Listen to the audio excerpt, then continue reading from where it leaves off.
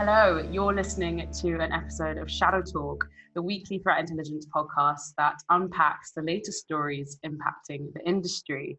We have a packed agenda today, and on this episode, I'm lucky to be joined by analysts Demelza, Pietro, and Adam. So thank you all for joining me. How are you all? Hello, Victoria. I'm well, thank you. How are you doing? Yeah, really well, thank you. It's nice to have Pietro. So yeah, Pietro, this is your first debut on the podcast. So thank you so much for coming on here. Thank you very much for having me. It's lovely to be on this podcast finally, and I hope I can make some valuable contributions. Absolutely. So yeah, we're going to kind of just dive straight in, and we're going to kind of just start with a story that actually happened last week. So we're going to just dive into the breach that impacted EasyJet, which was, I believe, reported on the 20th of May. So that was just over a week ago. But I think, as we will find out once we go through the story, that it does have a life before that date. So yeah, Demelza, I was just wondering if you could just talk us through what happened, I guess, with EasyJet. Sure thing. So like the whole aviation sector, EasyJet is facing huge challenges right now. And on the 20th of May, EasyJet announced that their investigation found that a highly sophisticated attack had led to 19 million customers having their personal data leaked, including 2,000 sets of credit card details. EasyJet state that they've complied with all regulation, and they informed the National Cybersecurity Centre and the ICO immediately and closed off all access to the exposure once they became aware of it. In their initial press release, they said that the 2,000 customers whose card details were exposed had been informed, but the remaining customers whose email addresses and travel itineraries were exposed hadn't yet been informed. So this is the issue that's been picked up by a law firm in terms of data protection, but there's been a huge amount of misinformation circulating about this case. It hasn't been confirmed when the breach actually occurred, and it also hasn't been confirmed which vulnerabilities were exploited. Here at Digital Shadows, we found some open source customer testimony that they were contacted as early as the beginning of April, but some press outlets have been claiming that it was as early as January. But again, a lot of these sources can't be trusted at this stage.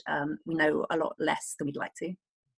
Is that the YouTube video that you're talking about? That is indeed, yes. So a customer has shared screenshots of an email they received on the 2nd of April, I believe, saying that their data had been compromised. We've seen a few different cases of this across social media. So of course we can't tell if these can be verified or not. It's quite easy to Photoshop these type of claims, but it's definitely an interesting one. Yes, I think the key case here is everyone is really keen to establish exactly when the breach occurred and the length of time between the authorities and customers being informed.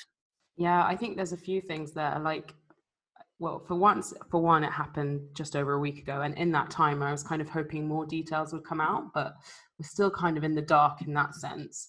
I actually received an email informing me that I had been involved in the attack. And so immediately I was like, right, I'm going to change my password. And I mean, that should be the case for every other person who's involved. So I guess, yeah, for customers who aren't like as mature, I guess, in their cyber knowledge, that is something that needs to be kind of emphasized to people who are maybe a victim of it.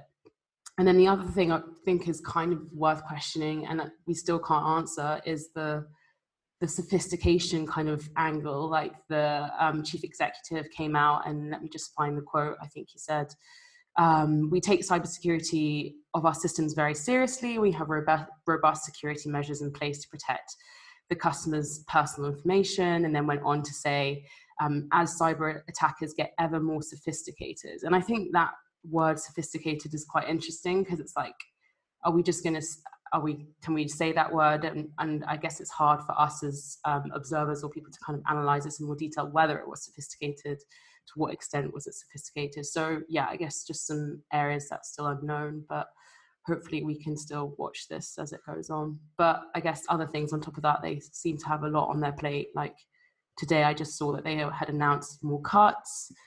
On top of that, it's COVID-19 is impacting the industry like massively. So I do kind of wonder if this period would perhaps allow companies not to, I guess, escape scrutiny, but if it may, I guess, I don't know, allow them to bypass some, not even bypass, but just maybe get away. I don't know what the phrasing is there, but it's, yeah, this period will just maybe kind of change the attitudes, I guess, from that perspective. So yeah, one thing to kind of just think about my side.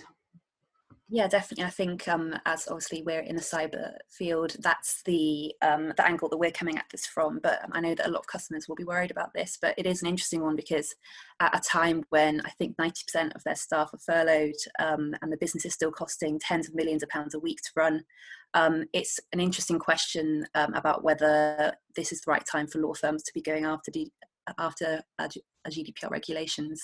Yeah, there's definitely a business case to be made about whether that's appropriate in terms of potential job losses and I guess overall insecurity because of COVID. So it's definitely a really interesting question.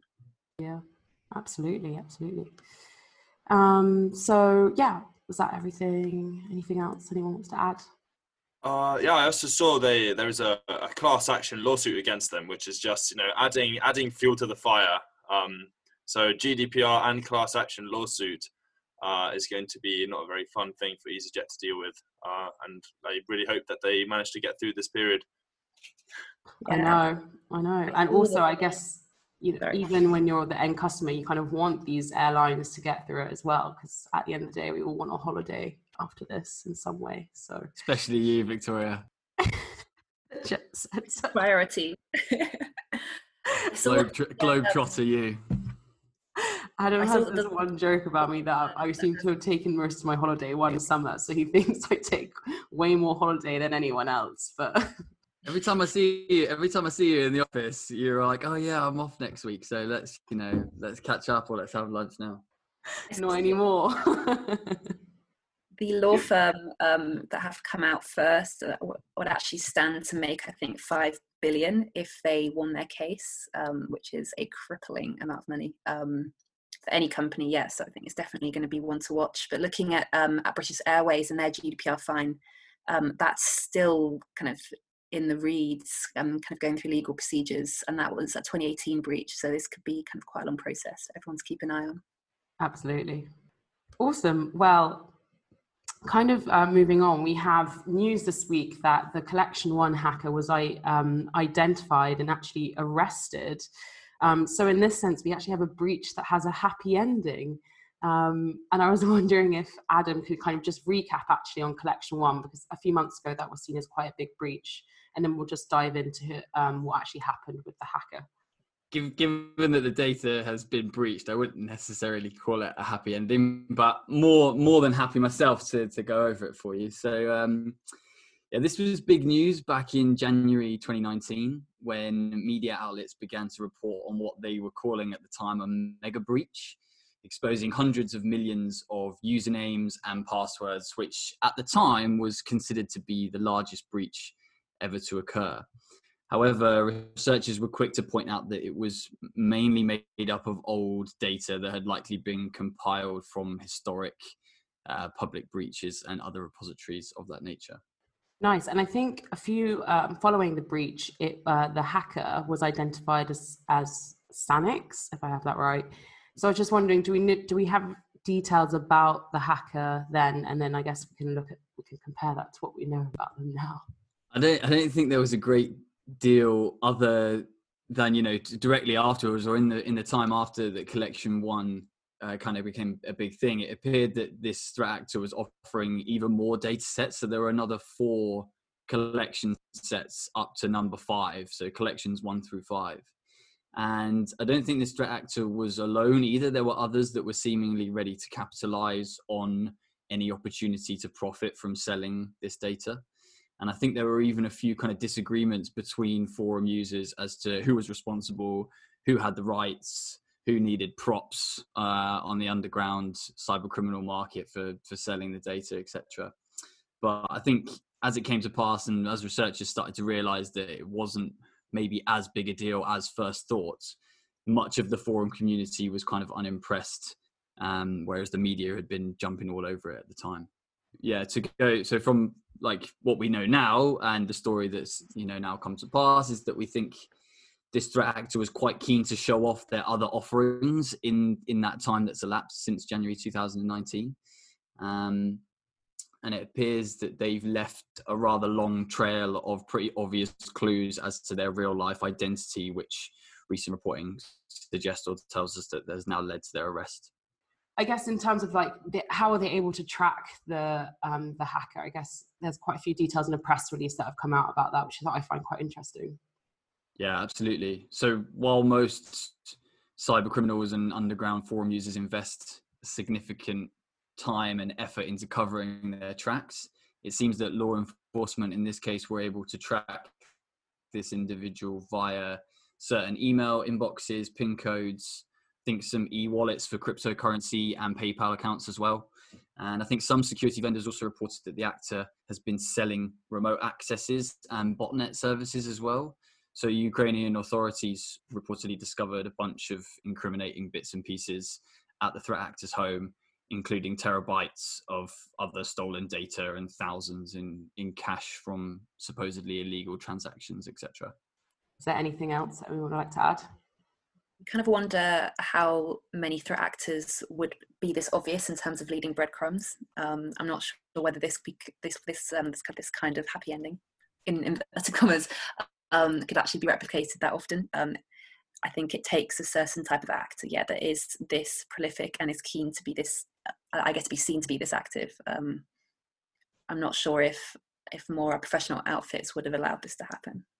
Well, that segues quite nicely into, you wanted to talk about Fin7, Victoria, right? Yeah, absolutely. Yeah, you're right there. So in terms of another story that a collection of people who've been identified with the group Fin7. So this week it was revealed that one of the authorities had recently arrested an alleged member of the prolific hacking group known as Fin7, as I said. So actually in April, we spoke about them on this podcast on Shadow Talk, and we had discussed that their latest activity involved them delivering malware via USBs, which at the time was deemed quite sophisticated and unusual, given that it had differed from traditional cyber activity.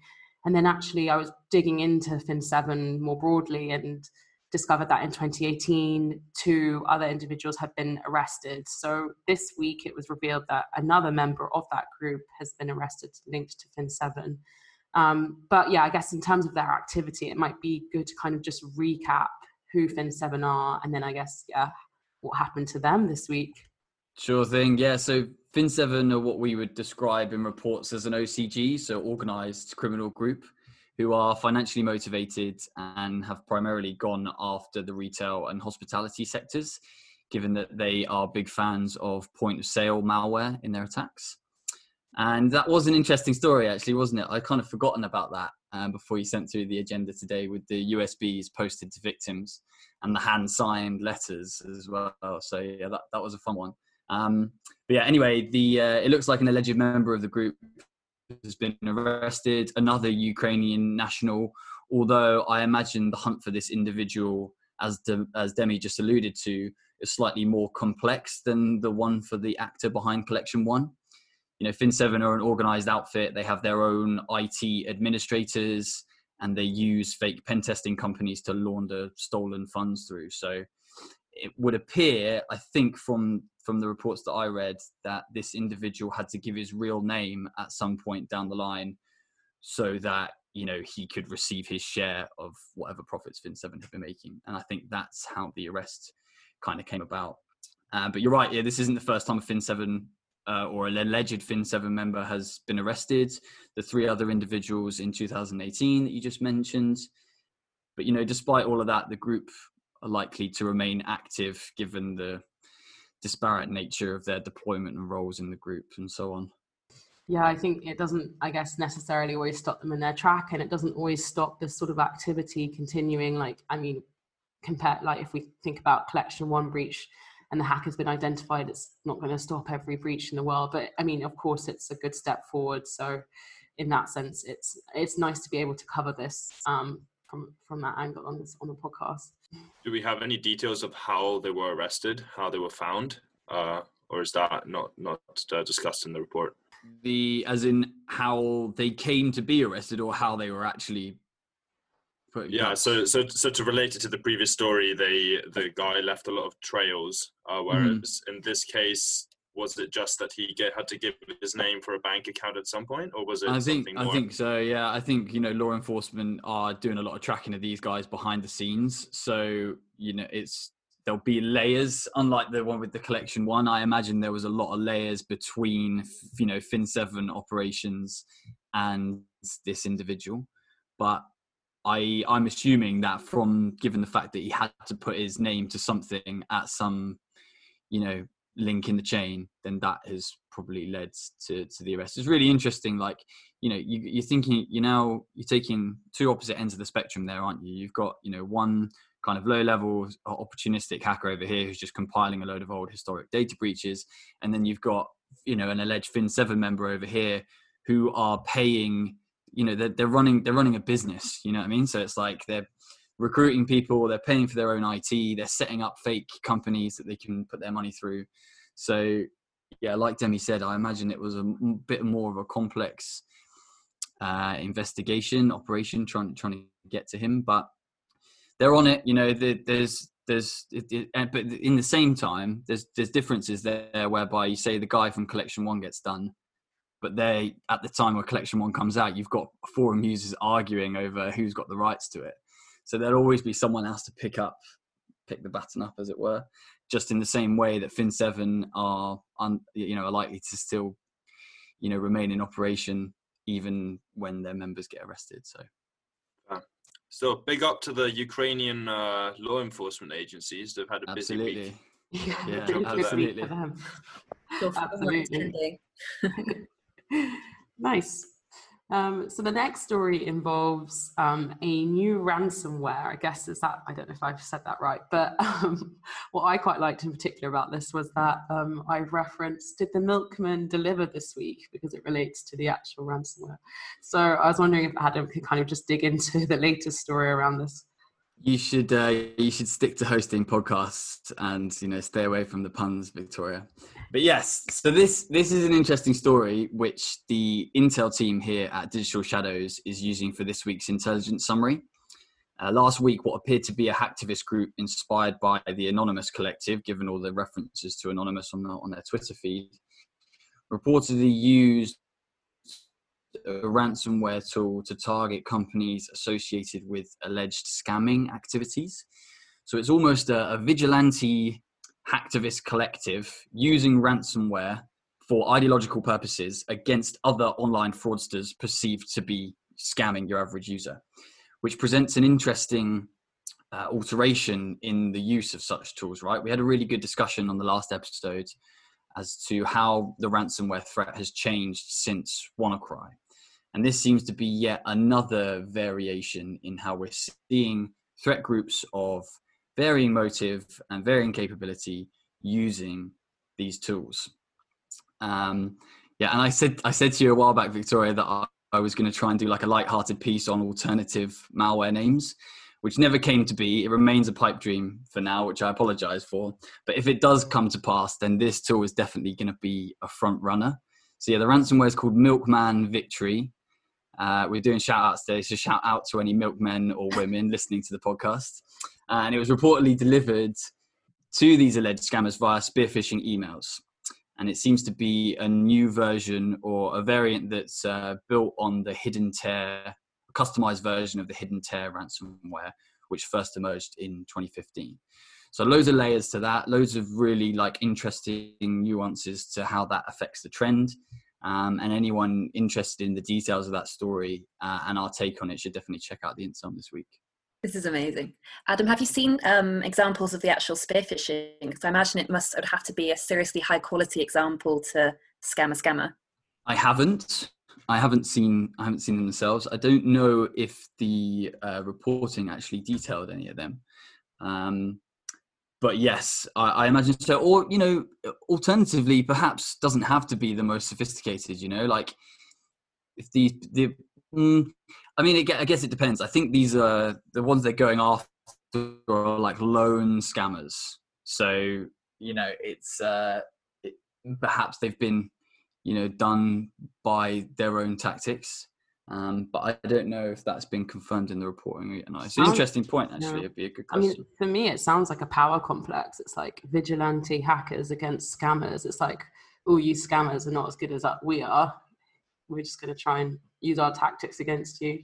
And it's interesting, isn't it? Because we've been talking for like the last 6 months or so about how we really haven't seen much out of Anonymous or other kind of big hacktivist collectives for a while now. I've certainly been talking about a decline in trends in hacktivism in the reports and in discussion with clients, etc. So it's interesting. I mean, it's very difficult to make a direct connection between these guys and Anonymous, given that Anonymous's branding and messaging has been all over the internet for some years now. And I think there has been a lot of cases of like copycatting going on. But, you know, there's a YouTube video to go with this one as well. These guys have got Anonymous images and branding and messaging all over their stuff. So you never know. It's just an interesting nuance. You know, we talked a lot about how ransomware is being used by different groups and targeting different sectors, being used in kind of like extortion-based, ransomware, extortion-based attacks. And now we're seeing, a group, ideologically motivated group who we wouldn't traditionally associate with these kind of tools, going after other scammers or other bad guys on the internet with the tools. So yeah, so it's an interesting one. And is it a ransomware that asks for money back? Are they like scamming the scammer, getting the money, giving it back to the scammed? Or is this like a sort of Robin Hood operation? Or is this just... I think it's the latter. Yeah, I think they... destroying the scammer's computers. Yeah, so I think what we've been hesitant to like actually refer to it as ransomware so far this week, because it doesn't look like they're asking for any money. So obviously, by definition, ransomware is...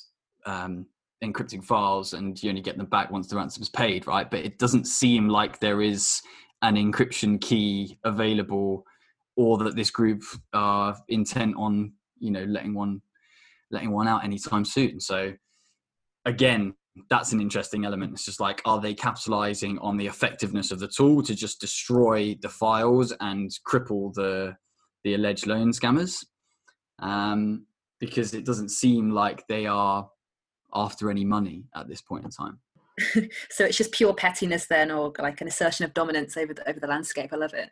Or, and don't quote me on this, it's the return of Anonymous and they're doing something completely different. But that, I would give that with the lowest degree of certainty on the analyst's uncertainty yardstick that I possibly could, because I'm not sure that's quite what's going on. But you never know. Awesome. And so, yeah, the last story that we have this week is relates to the iOS mail vulnerabilities. It's not one vulnerability, but it's actually two that impacted the mail application. So, yeah, Pietro, I was wondering if you could tell us a bit more about this. Certainly. It's a very interesting vulnerability that has been found by a American research company. And the way they got to it is by looking at crash logs and then replicating the crash logs that they got off some of their customers, some of the people that are allegedly affected by this vulnerability. And the company claims that this vulnerability has already been exploited, and it would thus represent a 0 day. So this is very notable because 0 days in iOS are incredibly rare. So this would be a big deal. And the two vulnerabilities work with each other and can even get to the point to giving the attacker full access to the device that is being attacked without any interaction from the user itself. So it's a very big vulnerability. But the claims put out by the security research company ZecOps have not been verified. And they say they're waiting for the next patch to come out from Apple in order to put out the information. So at the moment, this is simply a claim by ZecOps. And the two vulnerabilities are a heap overflow. So it's a bit like a buffer overflow, which essentially allows the running of arbitrary code, which is a big vulnerability. I'm just thinking though, like I use mail application and I wouldn't know about this as like a customer. So in terms of that severity, and I guess if an update hasn't been pushed out through, I mean, has Apple responded to it? Yeah. So Apple's response has been one of denial of the exploit itself. The vulnerability has been confirmed, but the ongoing discussion is whether or not the crash logs that were used to create the report, whether or not those were in fact evidence of a malicious intent or simply a bug that caused the crash, a bug that was sort of leveraging the vulnerability, but was not a malicious attack. So that is the response. But the Mail app itself is vulnerable. So for the time being, I would recommend for people using the iOS Mail app to put that off until they update to the next iOS version. The patch is going to come out very soon. It's already been patched on the beta version of iOS, so we can expect to see a security patch coming out very soon. And Apple has always been very fast with these types of updates, so we can expect that. We can expect to see that soon. Awesome, nice. Yeah. Well, I think that is a nice wrap up. I think to kind of just end things this week, we have some content produced by Digital Shadows this week, and a webinar that's hosted by Alex and Casey over in the US. So the content of the webinar is the Dark Web Digest, and they'll be doing a deep dive or kind of an overview of valuable threat intelligence from cybercriminal forums, which is really cool. And supporting that, they've actually published a blog which is out this week, and that will be on resources.digitalshadows.com. We've also referenced the INSUM, so that is also available on resources.digitalshadows.com. And yeah, there's really interesting stories that we've covered this week, and you can read more about them on our website. So yeah, overall, really lots of things we kind of spoke about today, so it's been really awesome. So thank you all for joining me. Thank you, Victoria. And that is a wrap.